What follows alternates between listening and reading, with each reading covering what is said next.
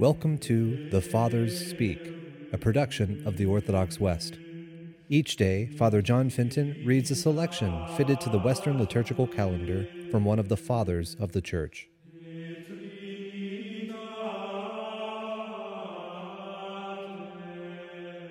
From a homily by our Father among the Saints, John Chrysostom.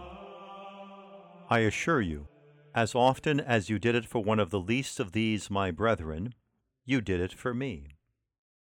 But how does Jesus, in calling them his kindred, say at the same time that they are the least? It is precisely to indicate that they are his brothers and sisters only because they are least, that is, lowly, poor, and despicable. For Jesus wants to have only the lowly as his kinfolk. It seems to me that this is not to be understood only in reference to religious and solitaries who dwell in deserts and on mountains, but in reference to every one of the faithful living in the Church. When you see a Christian who, engaged in the world, lives therein in poverty, completely stripped of all things, Jesus wants you to regard that one as his brother or sister, and care for that person as you would for your Savior. For such persons, no matter how wretched and abject they may appear, became his brothers or sisters through baptism and through participation in the holy mysteries. But I beg you to notice that when Jesus wishes to heap praises upon the good, he begins by representing for them the eternal love which God has ever had for them. Come, he says, you have my Father's blessing. Inherit the kingdom prepared for you from the creation of the world. What happiness can compare with that of having a blessing, and of having the blessing of the Father himself?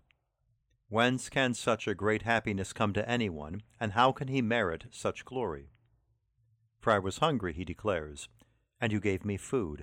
I was thirsty, and you gave me drink. These words are filled with joy, consolation, and honor for those who will deserve to hear them.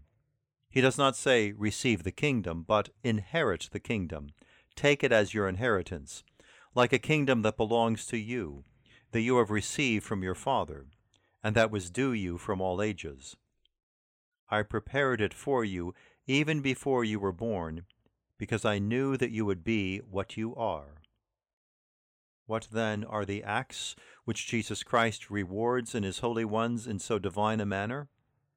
My friends, it is because they have harbored a stranger, clothed a poor person, given food to one who was hungry, and water to one who was thirsty.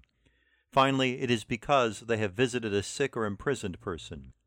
God is primarily concerned with the help we provide to those who are in need of it. There are even cases in which he does not consider whether we have drawn them out of their wretched state. And indeed, as I have already said, a sick person and a prisoner do not desire solely to be visited. The one wants to be cured, while the other wants to get out of prison. But God, since he is so good, is content with the little that we give when we cannot give more. He does not even demand all that we could give. He leaves it to our liberty to do more if we wish, so that we can have the glory of voluntarily going beyond what we were obliged to do.